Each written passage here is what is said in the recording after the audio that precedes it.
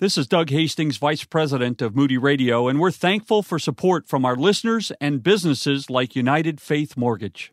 Let's call it the couch cushion dash. This is the moment when you need a tip for the pizza man, a few bucks for your kid's lunch, or you can't say no to the sweet 8-year-old and her Thin Mints. But you've got no cash and no other options but to tear apart the house, searching for hidden money. It's Ryan from United Faith Mortgage. And it's funny how we can usually find a way to scrounge together a few bucks hidden around our house. Shame on you if it's from your kids' piggy banks. For many listeners, though, there's enough money sitting inside your home to buy a swimming pool full of Thin Mints. Home values have gone up across the country the last few years, leaving many of us with a good chunk of equity tucked inside our homes that we could cash out to use for life. If you'd like us to help, we are United Faith Mortgage. United Faith Mortgage is a DBA of United Mortgage Corp., 25 Melville Park Road, Melville, New York. Licensed mortgage banker. For all licensing information, go to nmlsconsumeraccess.org. Corporate NMLS number 1330. Equal housing lender. Not licensed in Alaska, Hawaii, Georgia, Massachusetts, North Dakota, South Dakota, and Utah.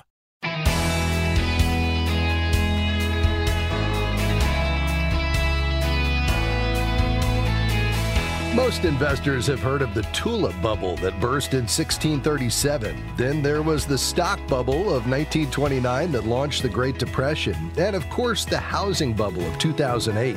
Are we headed there again? Hi, I'm Rob West. Housing prices have risen dramatically in the last 5 years, leading many to believe it's actually another bubble about to burst. I'll talk about that today. Then it's on to your calls on any financial topic at 800-525-7000. 800-525-7000. This is MoneyWise Live, where God's principles shape our financial decisions.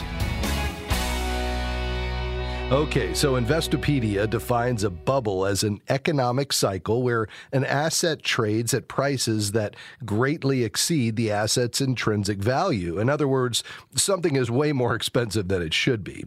There's a strong argument to be made that that's where housing prices are today. Average home prices are now 40% above the Great Recession low point in 2012, and even more amazing, 4% above the peak of housing values in 2006. And since the last housing bubble set off a worldwide recession, it's no wonder some folks are worried that today's housing prices are signaling another financial calamity. But many analysts point out that conditions are not the same today, and that all things considered, current values are not that far out of line, maybe only 5.5% overvalued. And although 5.5% might not seem like much, that coupled with still high unemployment levels from COVID means that the upward trend in home prices isn't sustainable. In other words, things will cool off in the near future. COVID itself might have triggered a housing crash a year ago, and it looked like it might, but the opposite has actually happened. After an initial downturn from COVID shutdowns, real estate transactions were allowed to resume. By then, people had discovered they could work from home, and schools began teaching virtual classes. Well, that meant people had more choices for where they live, and people started looking for homes in the suburbs in droves. Well, that continued over the last year. Also, the Fed has kept interest rates historically low. Now, why do many experts think we're not facing the same problem we did 15 years ago? Well, because conditions are very different. For one thing, lenders were far too lenient in 2006, giving loans to people who really lacked the resources to keep up the payments. Foreclosures rose. Some investors speculated on that bad paper, and others sought to dump it. Today, lenders are far more careful about who they're lending to. In fact, many mortgage lenders actually tightened underwriting requirements as a result of the COVID shutdowns, which means today's buyers are more qualified for loans than they've been in years. And that makes a surge in foreclosures that would precipitate a housing bubble bursting far less likely. Another factor leading to high housing demand and high prices is the lack of inventory. There just aren't enough homes on the market these days to meet demand. When the housing bubble burst in 2008, many builders had been engaging in speculative construction and were over-leveraged. Well, when the market crashed, many were wiped out. New home construction has only started to come back in the last few years.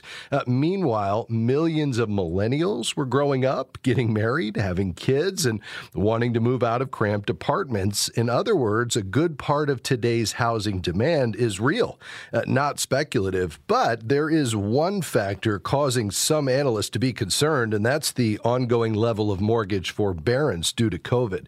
At its peak nearly a year ago, more than 4 million Americans had mortgages in forbearance.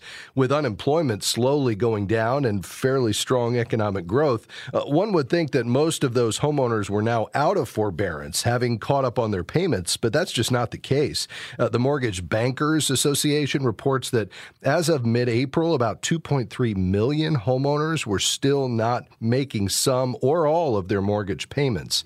The federal government has extended forbearance and foreclosure moratoriums several times, but those measures can't go on forever. Experts say if all those homeowners defaulted at once, it would cause another housing crash, but rest assured the federal government has a lot of arrows in its quiver to deal with that. So what do we do with all of this? Well, we should rest assured that this is not a repeat of 2008. We should keep a watchful eye, given that real estate prices are in fact ahead of themselves, and return to biblical and wise principles about buying a home. That means buy within your budget, pay a fair market value, put 20% down, and stay put for 5 to 10 years. All right, your calls are next. Here's the number, 800-525-7000. 800-525-7000. This is MoneyWise Live, where God's principles shape our financial decisions.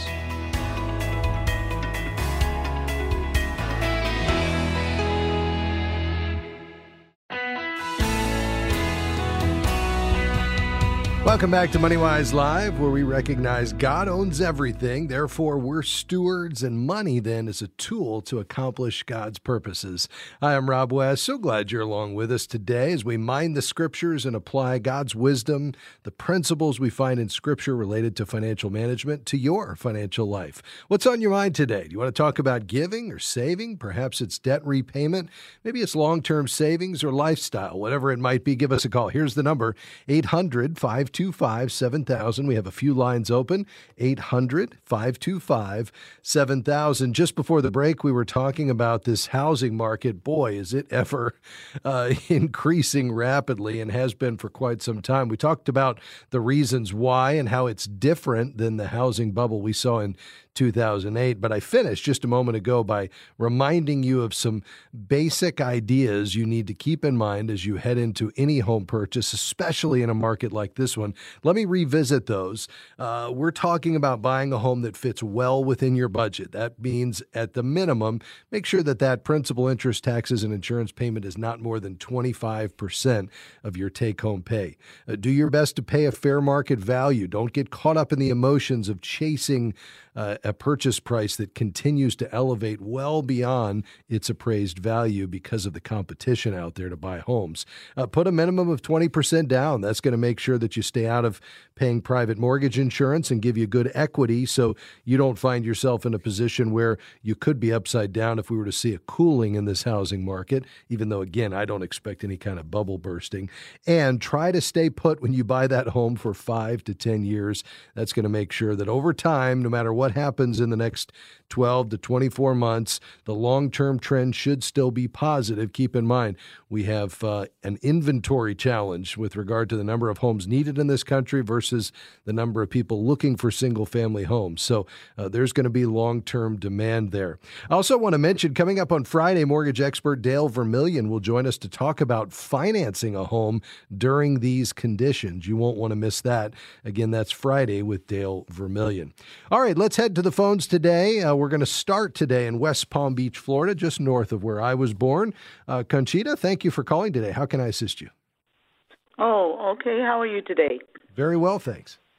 I have a savings at Marcus, and I just had an email from them that they have a promotion to help me save more money in my savings account if I will lock in a 9-month CD at 0.65. I just want to know if I should do that. I don't know anything about CDs. Yeah. Well, a certificate of deposit is essentially a savings vehicle where you give the bank your money. They lock it up for a stated period of time for a 12-month CD. That would be for 1 year, for 12 months. And they're going to give you a stated interest rate if you leave the money there and then redeem it at the end of the period.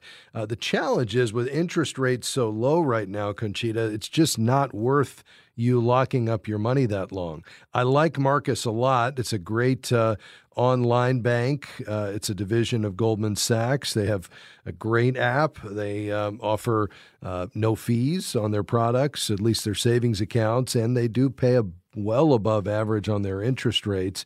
But right now you can get their online savings account at 0.5%. And that's with FDIC insurance, and it's completely liquid. So for you to get an extra 15 basis points, the difference between 0.5% and 0.65, and lose access to your money for a full year without paying a penalty to get it back, I just don't think that's worth it. Not to mention the fact that rates are going to be heading higher, and so you'll be able to lock in a higher rate down the road. So I'd probably just have them put that money in your online savings account there at Marcus. Remember, you can link it up to your checking account if you need to move money. But the real objective here is to just identify the purpose of this money. If this is truly your emergency savings, which we recommend you have 3 to 6 months in liquid savings, then I'd leave it right where it is in an FDIC insured account where you're earning a little bit of interest, but I don't see a need to lock it up for a full year. I hope that helps you. Let's head to Moses Lake, Washington. Keenan, you're next on the broadcast. What's on your mind today? Well, following your guys' advice, I have a little over 3 months of liquid capital set aside, but I also now have a little over $5,000 in cash that my wife and I have been saving for the last 8 years. And so now that it's over $5,000, I wanted to know, should I look at long-term Roth IRA, money market, or some other type of higher interest savings account where those would be located? I'm 29 years old, so I'm looking for kind of long-term and hopefully minimizing taxes at the end of it. Yeah, very good, Keenan. Well, I like the way you're thinking. I appreciate that you referenced your emergency fund of 3 months' expenses. That's a great foundation under you. I assume that means you have no credit card debt, correct? Very minimal. I keep it at a certain level because I'm part of a family-owned business where we have to use our personal finances to get loans to cover certain business expenses. Okay. So it's an LLC, and our bank doesn't give us they won't give us corporate loans, but it's very manageable. My score stays around 700 to 720 on my credit, so I keep less than $3,000 in debt. Okay. Are you charging it up and then paying it off at the end of every month, or are you carrying a balance? I'm carrying a small balance, and what I do charge up, I tend to pay most of it off. Okay. Yeah, I would just encourage you to pay that off in full every month. Go ahead and make sure you're using that only for budgeted items. Here's the thing, with regard to your credit score, and I can certainly appreciate being in a small business that has minimal business credit, and therefore your personal finances are on the line. But there's no difference between you charging it up for budgeted items and paying it off in full. There's no difference in terms of the impact to your credit score. It doesn't help you to carry a balance. In fact, that's going to push your credit utilization up a bit, and it's going to cost you, some money in interest. So I'd challenge you to rethink that and perhaps get that down to zero every month. Beyond that, as long as you're giving systematically and you've got this emergency fund, I think the next thing is looking toward long-term savings. I assume you don't have, because of what you described, a retirement plan available to you at work. Is that right? Yeah, like I said, my parents and I started this business, so I'm the minor stakeholder, but I am still a part of that. We don't have enough resources to manage things like 401ks or anything like that. Yeah. Well, at some point you may want to look at what's called a simple IRA, which you could do for the business, and it might be an attraction if you need to hire other people down the road, expand your employee base, it would give you an option to offer them a retirement plan with a not much administration and cost like you'd have with a 401k. In the meantime, it sounds like a Roth IRA would be ideal. You're young, you've got money to put away. You could put $6,000 for you, and then you could do another $6,000 for your spouse, so $12,000 could go in this year. If you have the ability to do more than that, you could look to something like a SEP IRA or a solo 401k, but I think a Roth is a great place to start. If you don't already have a relationship with an institution, I'd probably look at either Charles Schwab with their intelligent portfolios, Betterment, Wealthfront, one of the robo-advisors where you can open an account with very low fees. Through a question and answer process, they'll build you a very well diversified portfolio using ETFs, index funds, to basically buy a broad section of the market that's appropriately allocated toward your risk tolerance and age, and just systematically put the money into you and your wife's Roth IRA every month, again, up to that $12,000. And if you get to the place where you're capping that out before you file your taxes for this year, then you could look at opening a SEP or a solo K. And I think you will appreciate having that. It'll certainly begin to get some money going in not a tax-deferred environment, but a tax-free growth environment, because you're not going to get the deduction on the money going in, but you'll get all that tax-free growth between now and retirement. Hey, God bless you. We appreciate you listening, and thanks for calling today very, very much. More to come on MoneyWise Live. Your questions, 800-525. When we come back, we'll talk to Lorinda in Idaho, Diane in Tampa, and Bill in Fort Lauderdale. This is where God's Word intersects with your financial life. Stay with us.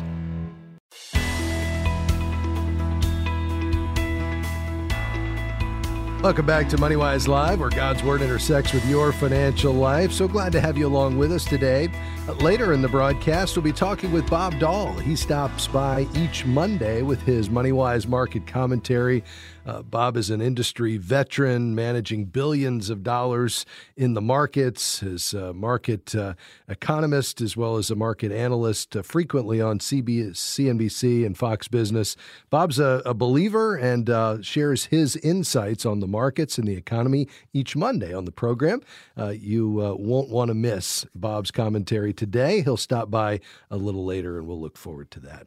Phone lines open today, 800-525-7000, WRMB in Fort Lauderdale. Bill, thanks for listening. How can we help you, sir? Yes, hello. How you doing? Good, thanks. Yes, thanks for taking the call. Quick question. Recently with my mortgage company, they offered a forbearance, as I heard you talking about earlier. And due to my own failure, I charged up some credit card debt, which is highly unlike me, but I did to the tune of probably around $8,000. And my plan was to go ahead and accept the forbearance. I did it for 6 months. I can stop at any time, but they did not 100% guarantee me in writing that it would be placed on the back of the loan. I don't want to end up 6 months later and they tell me, okay, you owe us $15,000 or something like that. They did tell me that I would have the choice to put it on the back, pay it all at once, or stretch it out in payments. And due to the nature of my mortgage, putting it on the back would be sensible. And I want to use it to pay those credit cards completely off and even possibly build up my emergency fund. What do you have any insight on the assurance of putting it on the back, and if it's even a good idea to touch the mortgage in order to pay off credit cards? Yeah, Bill, I'm not a big fan of that just because a number of reasons. Number one, and I realize there may be extenuating circumstances here as to why the credit card debt's here in the first place. But, the tendency is to use the home equity, which a lot of folks are sitting on a good bit of home equity right now just because of the increase in the home values, to see that as easy money to come in and pay off debt that's a result, and again, this may not be the case here, but a result of overspending, which doesn't break the cycle because you don't do the hard work of balancing the budget, and sacrificing in the long term and the short term, but you come in and wipe it out, and then usually a year later the credit card debt's back, but now we've got more money against the house. Number two is we're taking what's unsecured and we're securing it to your home, which I don't like that either.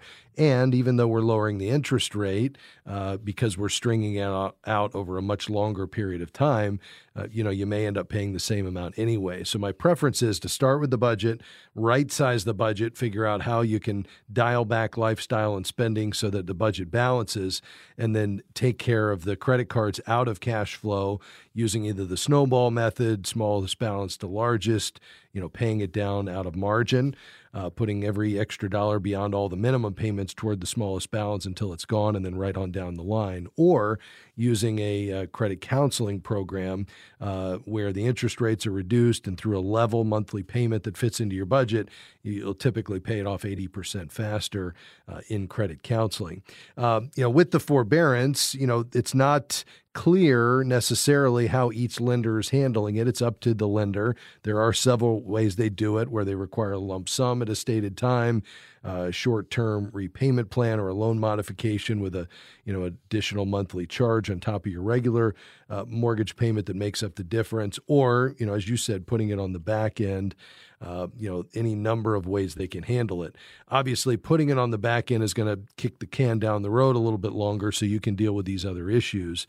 But again, I'm not a big fan of using it to pay off credit card debt, only in a dire situation, especially, one like many have gone through with COVID the last year, where they just simply couldn't make the payments. The money wasn't there. Hours were cut. They were laid off.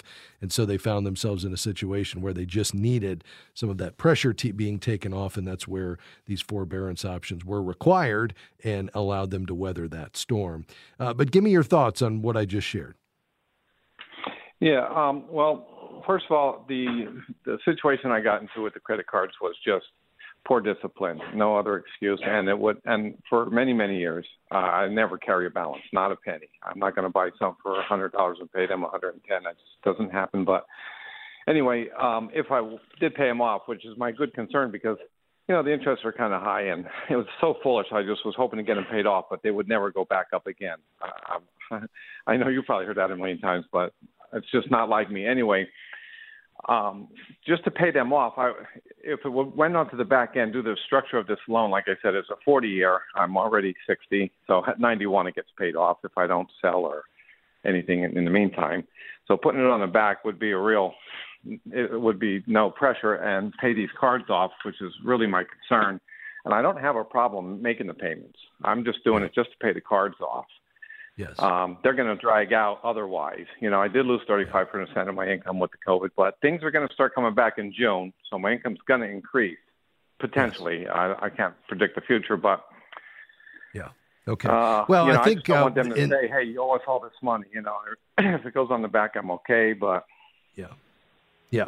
Well, I would certainly call them and confirm that. I'd probably, just based on what I'm hearing, go ahead and put it on the back end and then focus on those credit cards, get those paid down as quickly as you can. And then let's make sure moving forward we have a good budget dialed in where you're living on that every month. You've got some margin. And then, Bill, you can start prepaying that mortgage and sending extra and reducing that principal balance, which is going to save interest over time there as well. So let's use the forbearance as a good opportunity to get your financial foundation shored up. And I think you'll feel a lot better once those credit card debts are gone, your income begins to rise, and you can get on a much stronger financial footing. We appreciate your call today very much. Hey, do you have a question that you haven't gotten through on the program to ask? Well, you can email us, questions@moneywise.org, or download the MoneyWise app in your app store. Just search for MoneyWise Biblical Finance. Stay with us. We'll be right back.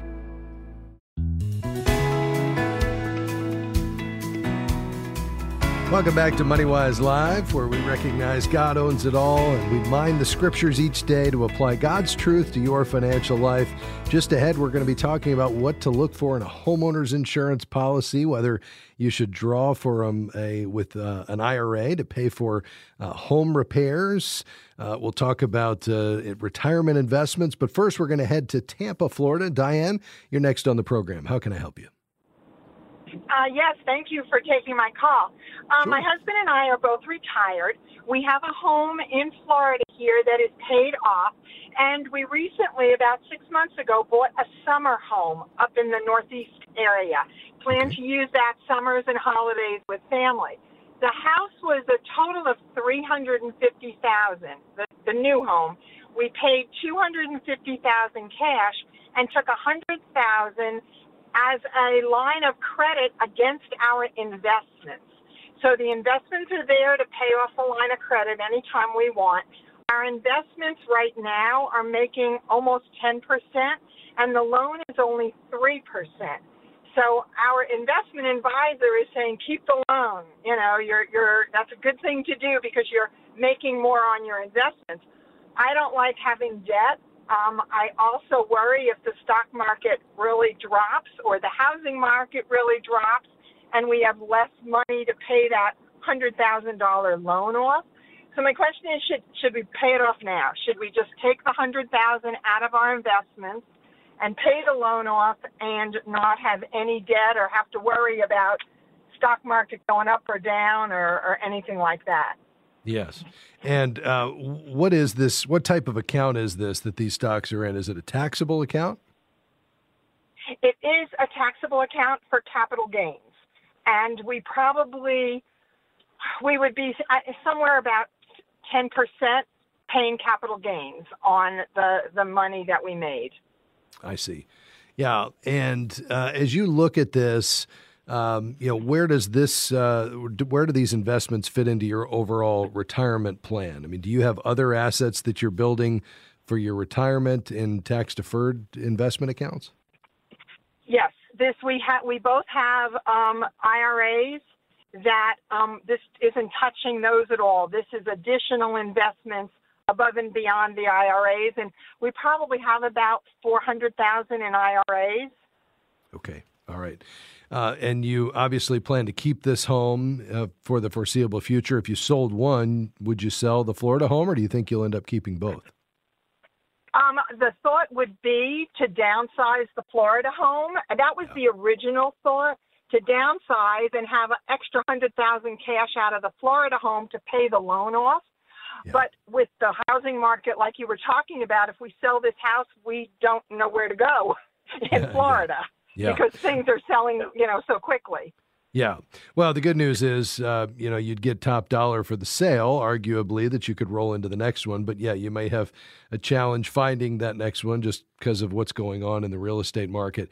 I think you could go either way. I'm not a big fan of margin. I'd probably rather you, take a loan out from the against the home. For that $100,000, secured by the home, as opposed to having margin against the stocks. And that way, everything is separated. You've got your home with, $200,000 in equity and a $100,000 mortgage that you can focus on paying back as quickly as you're able to. Or if you had a real conviction that you just wanted to be debt-free, Diane, I'm fully supportive of that. There would be folks that on paper would say this doesn't make sense. Let's look at the difference between what you're making on this money versus, what it's costing you. And therefore, on paper, this, is in your best interest.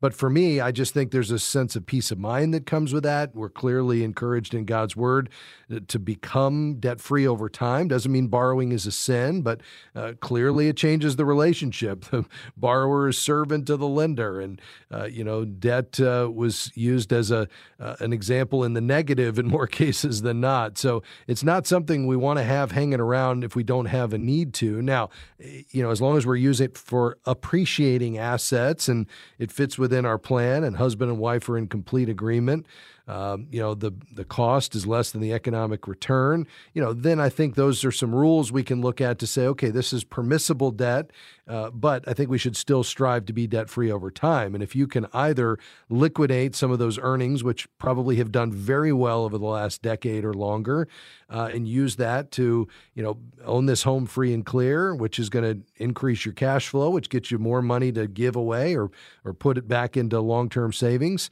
then I think that's a good thing. And I think you'll end up with some peace of mind to know that you're unencumbered. And, no matter what happens in the stock market, you own this piece of real estate free and clear.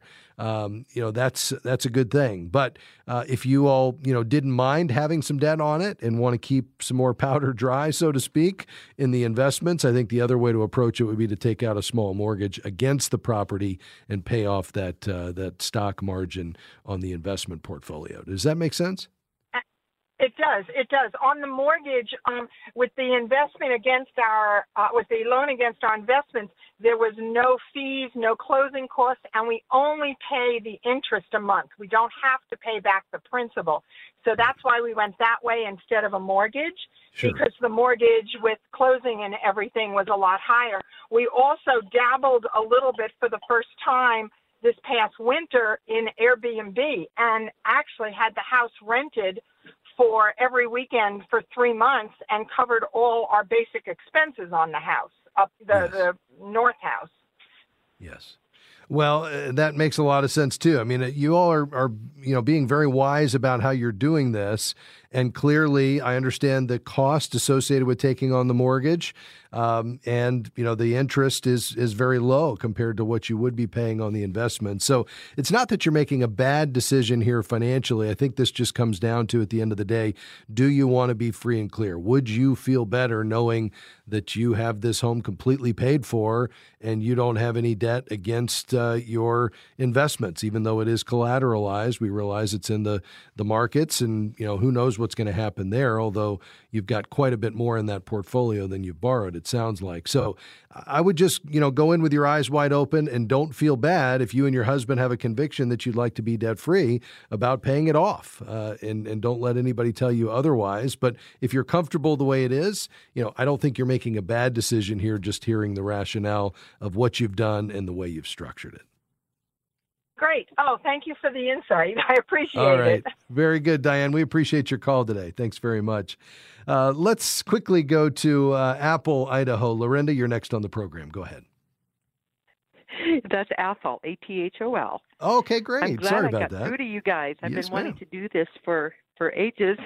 I am a retired teacher. I'm almost 73, and I don't have any assets at all. I don't own a home, and my car is very old. The only thing I have is a small nest egg of about $37,000. I've got 27 invested with American funds, and the other 10,000 I just took out to purchase a new car. My car has got over 250,000 miles on it. So what I need to know is it wise to use that money to buy a car? And should I leave the balance, the $27,000, where it is and invest investments? Got it. Yeah, let's do this. So I appreciate you unpacking all of that. It makes a lot of sense. We're going to pause, take a quick break. When we come back, before we hear from Bob Dahl today and his market analysis, we'll answer your question, see if we can get you some help. We appreciate your call. Just hang in there with us a few more minutes. We'll be right back with you. This is MoneyWise Live. Stay with us. More to come just around the corner.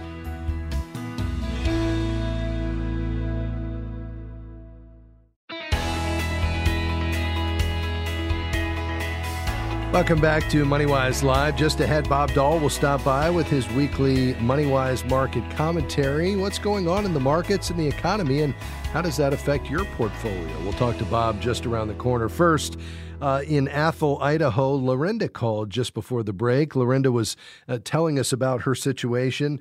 She's living off of Social Security income plus some part-time work. Her assets consist of $27,000 currently in American funds. She's recently taken 10 out of that portfolio. It was $37,000. That's in cash, which she's going to use to buy a car. And she's just wondering how should she invest that $27,000 given her situation moving forward. Lorinda, the challenge here is obviously, as long as you continue to work part-time plus the Social Security, it sounds like your expenses are covered. Obviously, you have limited assets available. And so I think, buying that car for cash, make sure you get a good, independent, reliable mechanic to help you evaluate that car, make sure it's in good working order. It doesn't sound like we have a lot of margin here. And normally what I would say is let's take 6 months minimum expenses in your season of life and let's put it in just a straight savings account. I understand you're wanting to keep it invested so it has the potential to grow, because when you start, when you stop working, I think you said you'd be short about $600 a month on your housing is $600 a month. What is the gap between your living expenses today and your Social Security? Do you have a sense of that? Yeah, about $700. About $700 a month. Okay. Yeah. So that's the challenge is that, with the need to have an additional $700 a month or $8,400 a year, that's going to cause you to run through that $27,000 in a hurry. So I think we're going to need to be looking for other solutions. Lord willing, you'll be able to continue to work a long time. I don't love the idea that you'd be anything but just very conservative with your investments on that $27,000. So, probably largely in bonds with just a small allocation to stocks. The problem is, even though we've had a great run up in the stock market to this point, you're taking more risk than you should with money that really you don't have to invest. And so, Lord willing, you'll be able to continue to work here part-time for quite a while, but at the most, I would be looking to only be investing about 30% of this $27,000 in stocks, Lorinda, just given the situation here, because I want you to have something to fall back on. And if a year or two from now we got into a real recession and you were 100% stocks and that $27,000 was, down 30%, you might get a statement and it's all of a sudden worth $17,500. And, that's the situation you could put yourself in where you're taking risk that's not appropriate given your financial situation. So I'd stay very conservative, if not all in, savings account, just where you can hopefully add to it each month a little bit through your working. At the minimum, a largely bond portfolio with a little bit of stocks so you could get some growth. Let's say the Lord allows you to work, for a while, then hopefully you're adding something to it. That plus, modest gains in the market. Let's say you're earning 4 or 5% a year instead of a 0.5 point to 1% a year in savings. That's going to help. Every little bit helps. And, at that point, we'll just trust the Lord for your provision. Does that make sense? Yes, it does. I've never heard of a savings that pays 4% a year. Well, it's not. You're talking about investments. And so what you were saying is you're fully invested in stock mutual funds and American funds. And what I'm saying is you need to move at the most aggressive posture I would be is a portfolio of bonds, let's say a 60% bonds or 70% bonds with 30% in stocks, where the goal of that portfolio is 4% a year, but you're still taking risk. The bond market can be down. In fact, bonds, prices have been falling as interest rates have been heading up even right now. And even the stock market is hitting new highs. It could, roll over and will at some point in the future.